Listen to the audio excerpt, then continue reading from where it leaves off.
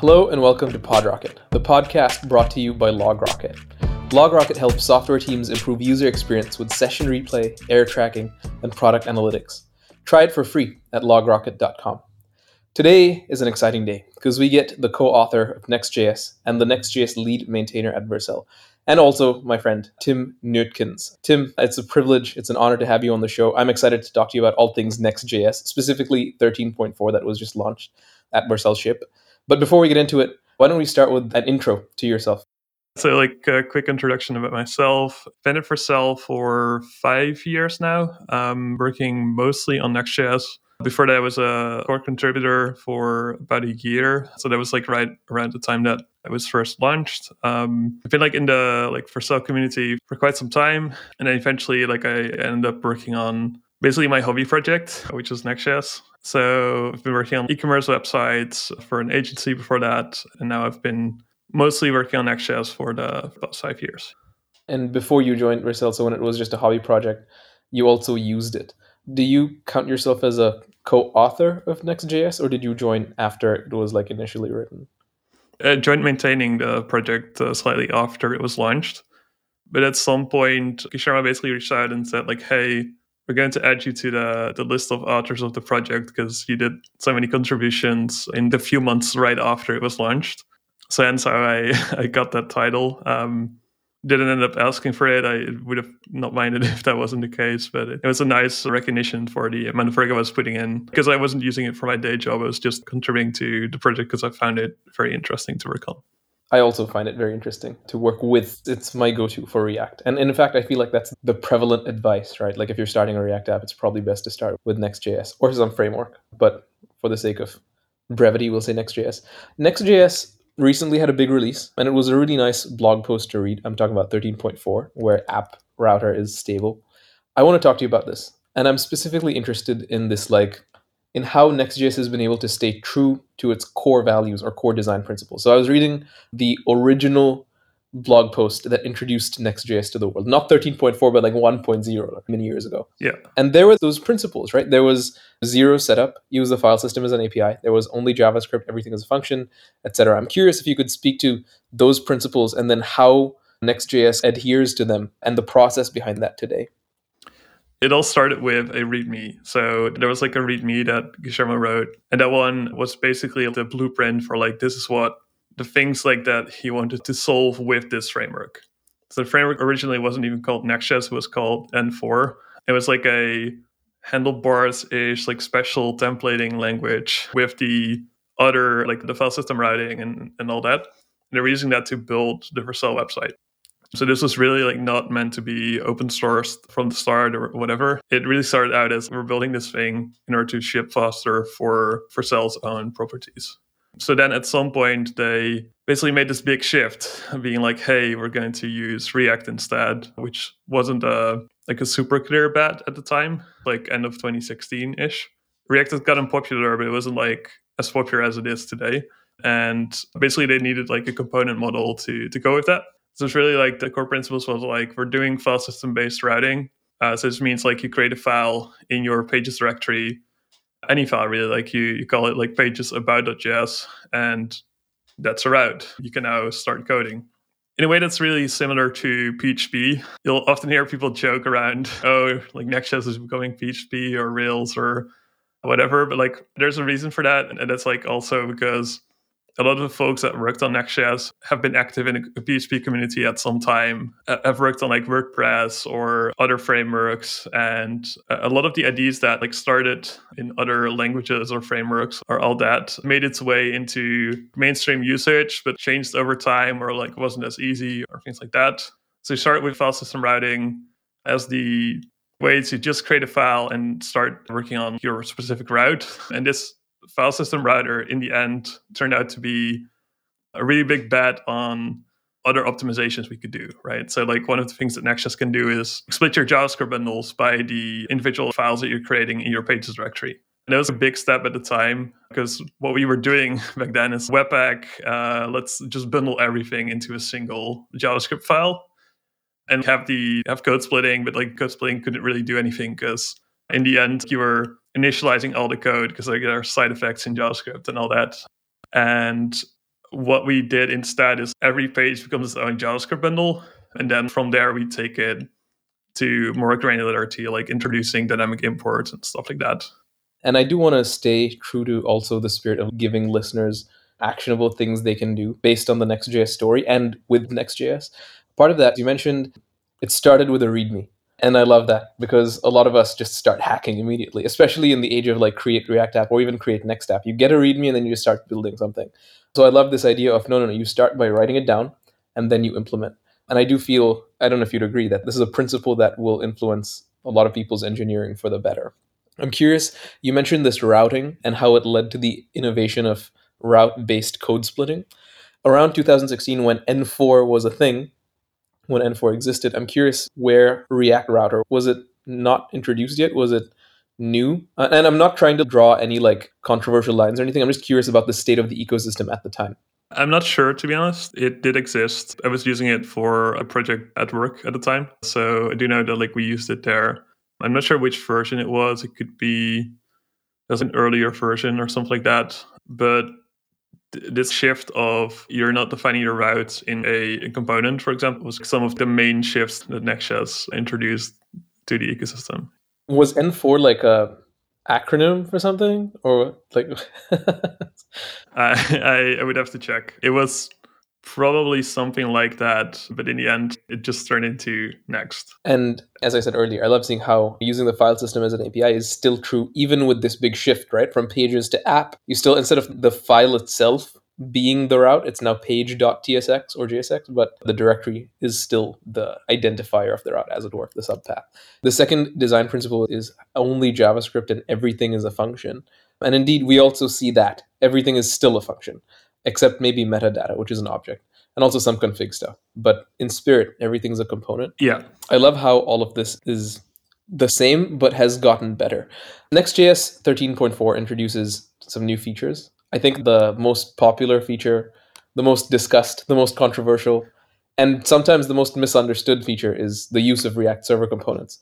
I've heard a lot of people honestly divided on these. Some love it because, oh, that's fantastic. That means everything's getting smaller. We're shipping less code because a lot of the computation is done on the server and we only ship minimal rendered components over the network. Also, it improves the data fetching story. You can have async components that execute only on the server. But I've also heard a ton of criticism where people say, oh my God, this really conflates my mental model because now I have to think about which component is which, and also context. A lot of people complain about server context, client context, etc. I'm curious if you could speak to that. Yeah. And also, if we could give people like a sentence or two that kind of summarizes the best way to make use of these primitives. Yeah, that makes sense. For a moment, when you started talking, I was like, maybe he's going to mention that layouts is the biggest thing. But like there's like many other benefits to AppWriter that is solving some of the like. So the thing is, like in the Next.js community, like server components wasn't really a thing that people asked for a lot per se. It was mostly layouts, streaming, suspense boundaries, not waiting on get server-side props to get results and things like that. So it's really like there's these very large amount of issues and feature requests that are now solved by changing the underlying architecture of Next.js. That's been our main goal with this. It's like solving the actual problems that people have a lot in Next.js apps today. So one of these is this layouts thing. If you create, like we could have added layouts into pages, but it would have been less ideal than what you get today. The server components part is basically taking this years of Next.js having server-side integration. So a good example here is you had get server-side props, get static props, get static pods, and all these Next.js specific APIs. And these kind of influenced the React team in a way where they were like, yeah, this server-side thing, like we kind of proved that works. But in the end, it's not the best DX or like not the best way to compose your component. It's not a way to compose your components, right? Like you're doing it separately from your component tree. What if we move all of this data fetching logic and rendering logic that is not needed in the browser per se, so structural things in your page, for example, and move all that rendering to the server and solve many other problems in the current ecosystem around React. One of them is we're shipping a lot of JavaScript to the browser. Everyone will say React is quite big, but if you start looking into real apps, it's like React is quite big, but then it's still only 10% of your whole app or something like that. And with server components, we're basically shifting this back to React is quite big still, unfortunately. We have some plans to get to a point where that's better, but that takes a lot of effort and time to develop a smaller bundle size, basically. But now we don't have this client-side code bit that you are introducing yourself. If I write an Next.js app, I'm going to pull in all these libraries, stuff to format my currency or do internationalization or do data fetching or all these libraries that you're using. Because a few years ago, NPM published that like 90% or so of your code is actually not your code, but someone else's code you pull in through NPM. And in practice, that's like pulling in all these libraries to then do all this functionality for you, but you're also shipping into the browser. And like with server components, you're shifting that away to the server, which has this bundle, obviously, but then it has other benefits as well. Like it's closer to your database, or it has lower latency to your database or your APIs. And this allows you to do data fetching in your components, because then if your database queries are less than a few milliseconds, then you can just keep rendering components, do the data fetching there, and get the result out, send the result to the browser, which is what server components does, and then hydrate that without the actual need for all the static bits in that. When I say static, it's like the divs, the header, stuff like that. You can still have dynamic pieces where you get client components, which is if you're used to React before server components, that's basically like any component. Yeah, it's really exciting to see like where people will take this, because it allows you for way more granularity in like what you're sending to the browser, but also it now allows you to decide between like, I want to render this component or this other component, and it could be separate bundles, for example. You get way more granular code splitting by default as well. Yeah, that does sound really powerful, especially this idea that because of server components being a new primitive, it unlocks and unblocks a whole class of issues. For example, layouts, streaming, data fetching, etc. That said, the primitive of server components itself is something that I think people are still very interested in. And I do have some more questions, but we need to pause a bit for a little word from our sponsor. This podcast is brought to you by LogRocket. LogRocket offers session replay, issue tracking, product analytics to help you quickly surface and solve impactful issues affecting your user experience. With LogRocket, you can find and solve issues faster, improve conversion and adoption, spend more time building a better product. So I would encourage everyone to check out LogRocket if you're enjoying this conversation. To come back to server components, because React has, before Next.js and other frameworks, React has been predominantly focused on client-side apps, right? We've seen so many SPAs, single-page applications built with React. I've got many in production, and server components is a massive shift to that. I'm curious if this came about, if the people who work on React, the React core team, have been a part of some type of conversation that led to, what I'm trying to say is Next.js, in my mind, popularized this idea that React works better with a server for multiple reasons. Route-based code splitting is one. I'm curious how the React team decided, let's look at server components. And I'm curious if the Next.js team had some type of say into that. So, like, contrary to some people's belief, we didn't tell the React team, hey, here's like, we're going to do everything we can to get this server components thing that we have invented in there or something like that. That's really like not how it went. It was more like Sebastian on the React team was working on these problems for the new Facebook.com. What problems specifically? So basically, like the context here is new Facebook.com is a React app. It's previously what you had is when React was first created, they were using it for Facebook.com, but it was all these tiny bits of the page. So you would have like one instance of React, but it was rendering components all over your page. The rest of it was rendered by Hack, by PHP type thing that Meta built. And then at some point, I don't have the full backstory here, so this is just my recollection of what I've been told, basically, over time. At some point, they were like, we're going to rebuild all of Facebook.com, but using React as the core principle of like, we're basically going to build like a framework, because they don't use Next.js or any other framework from the open source ecosystem.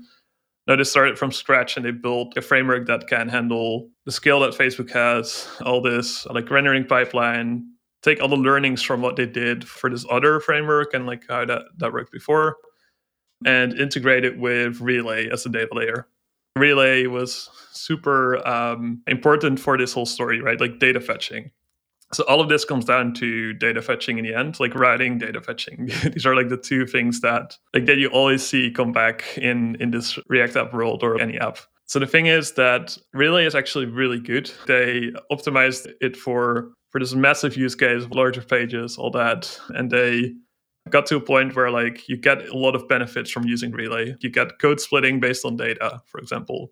It might sound familiar because like that's what I brought up with, like server components can code split based on data. So you can render a different component based on your data. Relay allowed you to do that as well, right? You could write a query and then get a component back from that. I think that's called entry points, if I'm not mistaken.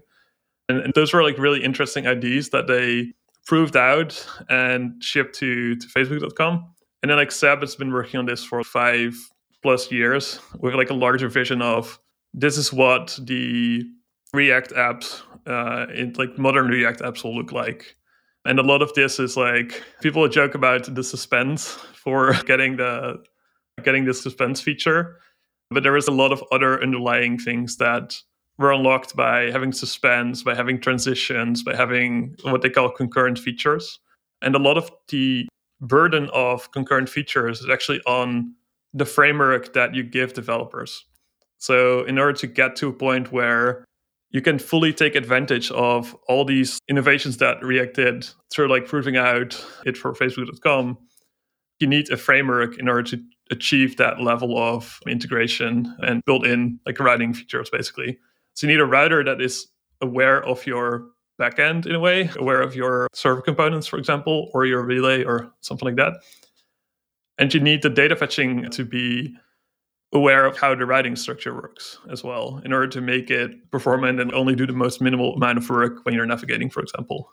So all of this turned into this RFC for server components. Can we bring, and don't quote me on this because like it's not exactly, the way that I feel about this thing is like, can we bring the benefits that Relay gives you to the broader React ecosystem without having to tell everyone like, go use GraphQL?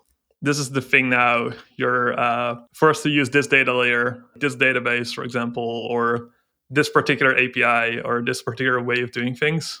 And that's like where server components came from. You get based on your data, you can render different components that are also interactive, and you get this more granular code splitting. The thing that's missing from server components is this thing that frameworks have to integrate. And that's where Next.js comes in, basically. So we talked a lot with the broader React team and Seb in particular. He had this vision of this is where we want to go. They built that at the Meta at some point, right? Like they built a router that is like aware of data and all that. But that's not going into the ecosystem overall, because like this is like a very particular like tailored case for our particular needs. And we were like, yeah, we're kind of stuck in Next.js pages land, right? We can do innovations. We can make this better still. We can add layouts. We can do all these things. But the bottom line of that is you're going to ship more and more JavaScript. You're going to get stuck at this single level data fetching. So like only in the page you can do data fetching. And overall, what you see is that the overall ecosystem is becoming more and more dynamic and components become smarter and smarter, basically, right? You get components that can do more and more functionality, use SWR or use query, for example, from React Query. But those are only for client side, right? Like you can only do them in the browser. Whereas what we were seeing is that there is a performance benefit overall if you get this low latency connection to your database, for example. And even like you can't do database queries in your browser, right? So you still can't do this thing where, I don't know, like the next WordPress wouldn't be built on Next.js pages directory, right? Like you would have to do all your data fetching for the whole page in that single place. So that's like where we were coming from. Our side, it was like, it's going great. Next is growing. It wasn't like a thing of, oh, we need to do this new thing in order to keep growing the framework or growing usage. It's more like we ran into all these limitations to the model that we had. And we saw the server components as this way to get to the next level of granularity for data fetching, solving this JavaScript loading problem, and giving you a better router, which is also a big part of this. So not just layouts, it's also you get a completely brand new router that is aware of transitions, aware of React Suspend. It integrates with transitions in that way. So a lot of this is actually like we were able to delete probably like 50-ish% of all the code that we had in the Next.js writer and just offload that to React server components and integration with React. These are things like injecting script tags into your like head in order to wait for that script tag to load to then render the components. This is now all part of the server components protocol. And there's other things that React can now do that we've helped build out in order to make the case that for you, like building a React app on Next.js better. So like something that Josh and our team has been working on together with React team is basically like a thing that they call float. You might have heard things like float, forget, flight. These are the names that the React team gives to projects. And float is particularly about injecting tags into the head. So you can think about it as I render a link tag in a component, but I don't want my link tag to be in the body per se. So React is aware of that link tag, and it will just add it into the head and remove it at the right time as well. This is really important because like there's a problem that you get into when you get into frameworks land, which is what if we have this convention to do global CSS, right? Import some CSS file.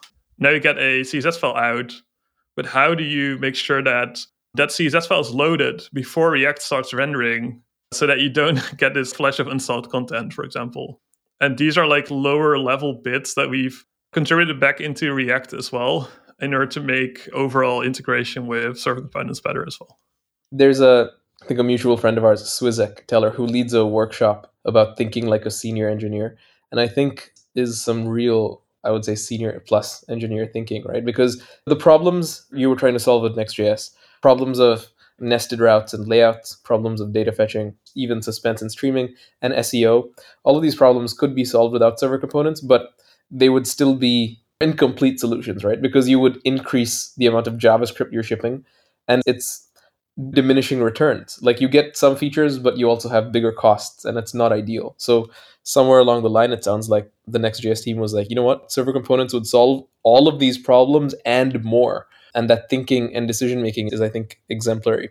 I've been keeping a list while we were building this of every time I got pinged on an issue saying this thing is broken in the pages directory, right? This thing is broken for me in this particular edge case. I'm like, great, this is solved with the new app writer built-in things. This doesn't mean like Next.js bugs are not solved in pages, for example. It's more like this is a fundamental thing that's unsolvable in pages without a massive rework of how everything works. And that change would also mean it breaks your app still, right? Like you would have to upgrade and deal with breaking changes. So that's one of the things that we haven't really talked about is like, it's totally fine if you're currently using Pages and you don't even want to use App Writer per se, or like want to wait with adopting it or things like that. Because Pages is still there. We didn't deprecate it and it's still there. Like we just feel that the App Writer is the future of what Next.js will do. And the main thing there is also that it's not super hard to migrate depending on what your app is doing. You can start with moving a single page to app writer, just add use client, and at that point it becomes like a component that was similar to what you got in the pages directory. I'm sure you've thought about when pages will lose support, or if there's some type of plan long term, maybe many years away or something, to like sunset pages in favor of app directory. We haven't announced a particular date of like we're going to cut it off at this point. We're still going to discuss that further at a later point. For right now, there's not a massive maintenance burden on keeping pages. The only thing here is that for newer features, we will make sure that it works in app router, and probably like pages will not get it. It depends on like what we're doing, right? If we're building a feature that is particularly needs to work in transitions or use suspense or do data fetching or things like that, there is no way to port that back to support it in the app writer. There's other cases where we do, right? Like we introduced in 13.4 a new thing called draft mode. It's like a new take on what preview mode was before. And draft mode works in pages and in app. But even like the new writer, so like if you use writer from Next Navigation, you can actually use that in pages so that it helps you like migrate. Essentially, like the app use writer is a smaller subset of what you would previously have as options and all that in the pages writer. I'm curious, you mentioned transitions. I'm assuming you mean route transitions, so like when you go from one page to another. and how the support for layouts only changes a subset of the page based on route transitions. And this is, of course, something that isn't supported with pages. Yeah, the important thing here is that when I say transitions, I mean React transitions, and that doesn't mean navigations per se. Navigations is just one thing that uses transitions under the hood. So if you've seen use transition in React, it's basically a hook that allows you to observe when a transition is happening. So it allows you to start transition, and it allows you to see the is pending of that. So transitions, like, you basically allows you to render in the background in a way. So it will render till the point where the first suspense boundary is hit. Or if there's no suspense boundary hit, it will just render all the way till the end. And then at that point, commit the update. Correct. So what this allows you to do is basically render a complete React component tree in the background while you're still seeing all the other things on the page, and you can still interact with them as well. And this is why it's called concurrent, because you can concurrently have different realities in a way. Yeah. You have one render of the app, but in the background, it could be that there's 3 other renders of the app happening at the same time. And those 3 other renders are also kept track of in which order they happened. So usually you have this race condition, right? You click on another link, you click on another link, and then the first one comes back, you see that page for 10 milliseconds, and then you see it flash to the other and then flash to the other. Or you see it cancel in between, which is also not ideal in some cases. And this is the thing that transition solves, where it can do this discarding of previous transitions or a previous state. But it's not really about navigations per se. It's also about other interactions that you're doing, set state or things that could be wrapped in the transition. And you can observe these changes while data is loading or while code is loading or things like that. So use transition returns is pending and start transition. And when you call start transition, you effectively start rendering in an alternate reality. Yeah, basically that. Yeah. Is that cancelable, a running transition? So you can't cancel them. That's the thing here. You would just have it render in the background and that's fine. You trigger another transition, and then that final transition is the one that you'll see on screen in the end. I have a question about the new app router, because with get server-side props or get static props in pages, when you fetch your data and then return them as props to your component, Next will embed them in the markup, right? So you have these tags at the bottom with JSON responses. Yeah. With app directory, is that still a thing? So it depends. Like, there still is some data at the end of the HTML, basically. The way that I've been explaining it, and it's not exactly like this, but like, you basically end up rendering server components. That's one pass. So it's rendering a React component tree. The main thing there is that every single client component is a reference to the client component, not actually the component. So it ends up not rendering those. It will keep those references. And then you do another pass, which is like render to HTML. And render to HTML would be basically, we're rendering the output of the React server components tree. So it's like an intermediate state in a way. It's basically like an output that kind of resembles JSX, but not exactly. And it will use that to create the actual like HTML nodes. So this means that in the second render, that's where client components are rendered. And that's where server components are not rendered. Like they would just take output from the server component that was already rendered. Now the thing there is that then in order to hydrate in the browser, which is what the __ next data included all the props. What we now do is we include the RSC rendered payload, like the RSC payload is what we call it. So that JSX resembled thing that has the references to client components. And then we use that to hydrate in the browser as well.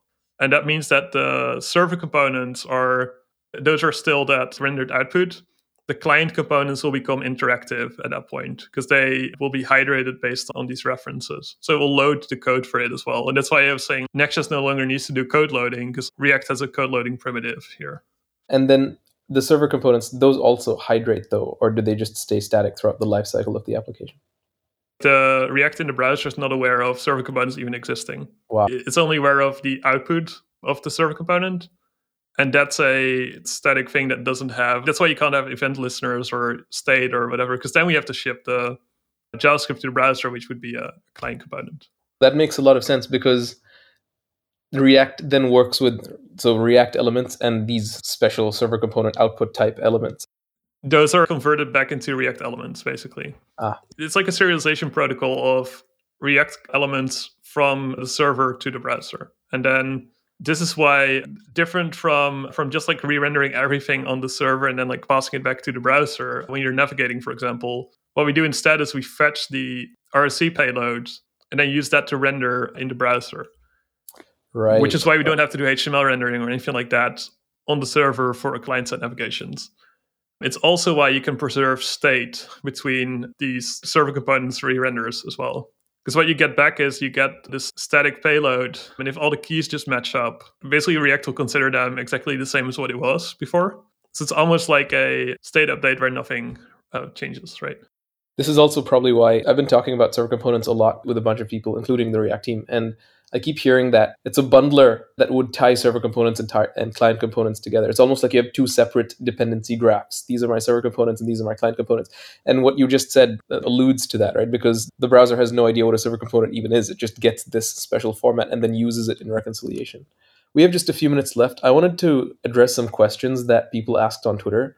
I did tweet about this. Thank you for retweeting it. And there's a lot of people with questions. I want to particularly highlight Roy Dirks, my good friend at GetHackTeam on Twitter. He says he's curious about how collaborations with other libraries and tech work. So there's no secret that the Next.js team does heavy collaboration with the React team, but also does work with Chrome Web Vitals, for example.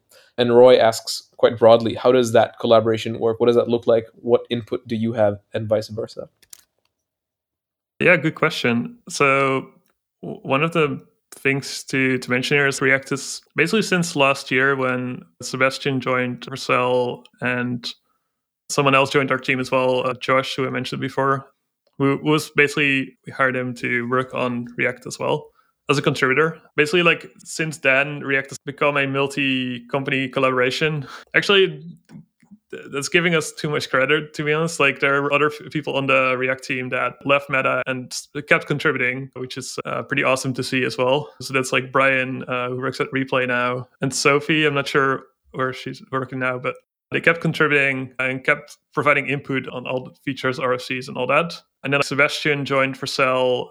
One of the things here is that Sebastian had this vision of this is where we want to take React and server components. I believed in that vision, and so did a lot of other folks at Vercel. And that's why we started collaborating there and working on it. In the end, I looked back right after the release, and it turned out that we spent exactly a year on working on this, just on Next.js features and all that. Obviously, scope increased over time. Like in the end, like we created Next.js as we wanted to be for the next 5 to 10 years, instead of building out like individual features for pages that didn't fit together. Doesn't answer the question completely. So like the collaboration, we talk to them regularly. Obviously, like we now have like React contributors on the Vercel side as well. Like overall, like it's been really good to see the collaboration here, because in the end, what we end up doing, and like from our side, it's not like we're implementing this thing that Next.js will use, and like we need to add this like special snowflake thing that only Next.js can use or anything like that. It's more like we have these general problems that all frameworks will run into with server components and with integrating with React itself, React Float, for example, where we need to solve these in order to make the broader ecosystem work, right? Like where link tags work and all that.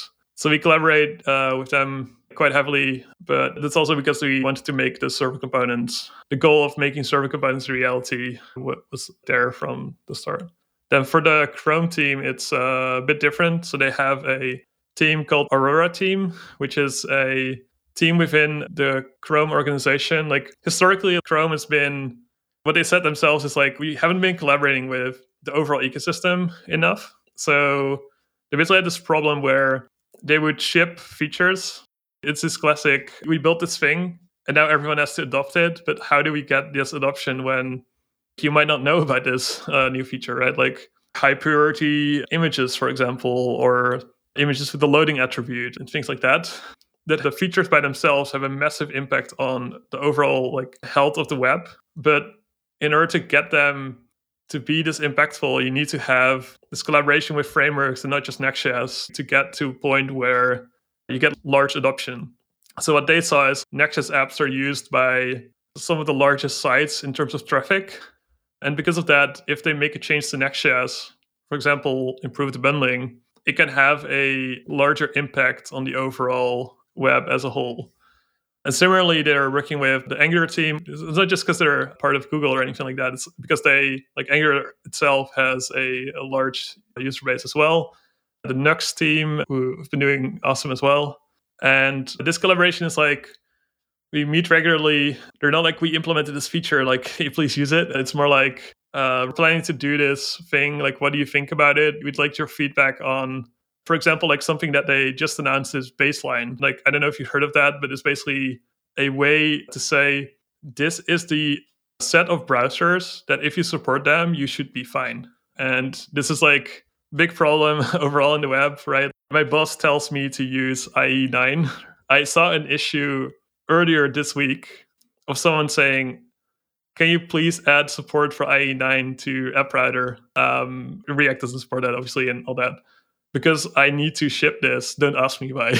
And wow. The thing with Baseline is basically like a collaboration between all the browser vendors to say this is the critical mass of the browsers where if the feature is part of Baseline, it's now introduced in the MDN docs as well. Like it will say, okay, you can now use this because it's implemented in enough browsers or like enough versions of browsers to get to a point where, like, for example, async await can be used. That's a bad example because that's been around for a while. But like some of the newer features, right? You're always struggling to be like, when do I need to load the polyfill? Yeah. And this is where this Baseline initiative is really interesting.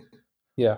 And like, how does this interplay with Next.js, for example? It's like Next.js would have to implement this Baseline support to basically have a default browsers list, for example, that has like Baseline as the browsers, for example. And that's like part of the collaboration. Another thing is they spend a lot of time on like script loading, images, things that sound simple and are in practice are really not. Like they end up messing up like your core web vitals and all that. And that's where they collaborate the most.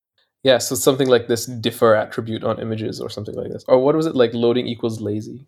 Yeah, it's like loading lazy is an example, but there's another problem here, which is like loading lazy on everything is bad. Like your LCP will be wrong, will be slower as well. So this is where frameworks can make a difference, basically. One final question for you, and that is a very broad question, but I'm curious because you're probably knee deep in this stuff. What are you interested in, excited about these days in the ecosystem or even with Next.js?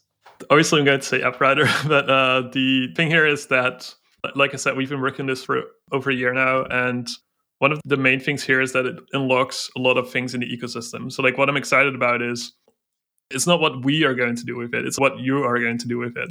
Maybe like the company you work for or someone else in the ecosystem is like, I'm going to build a data layer that is compatible with server components and like that allows you to fetch data in any component that's already possible, but like has the caching heuristics, like has the deduping built in, has like support for server actions, which we didn't even talk about.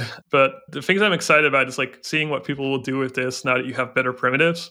I saw a tweet from someone that was like, I created a server component that's basically like MySQL admin, but with Prisma, where you can create like, it's a server component you give a Prisma instance, and it will visualize your whole database tables.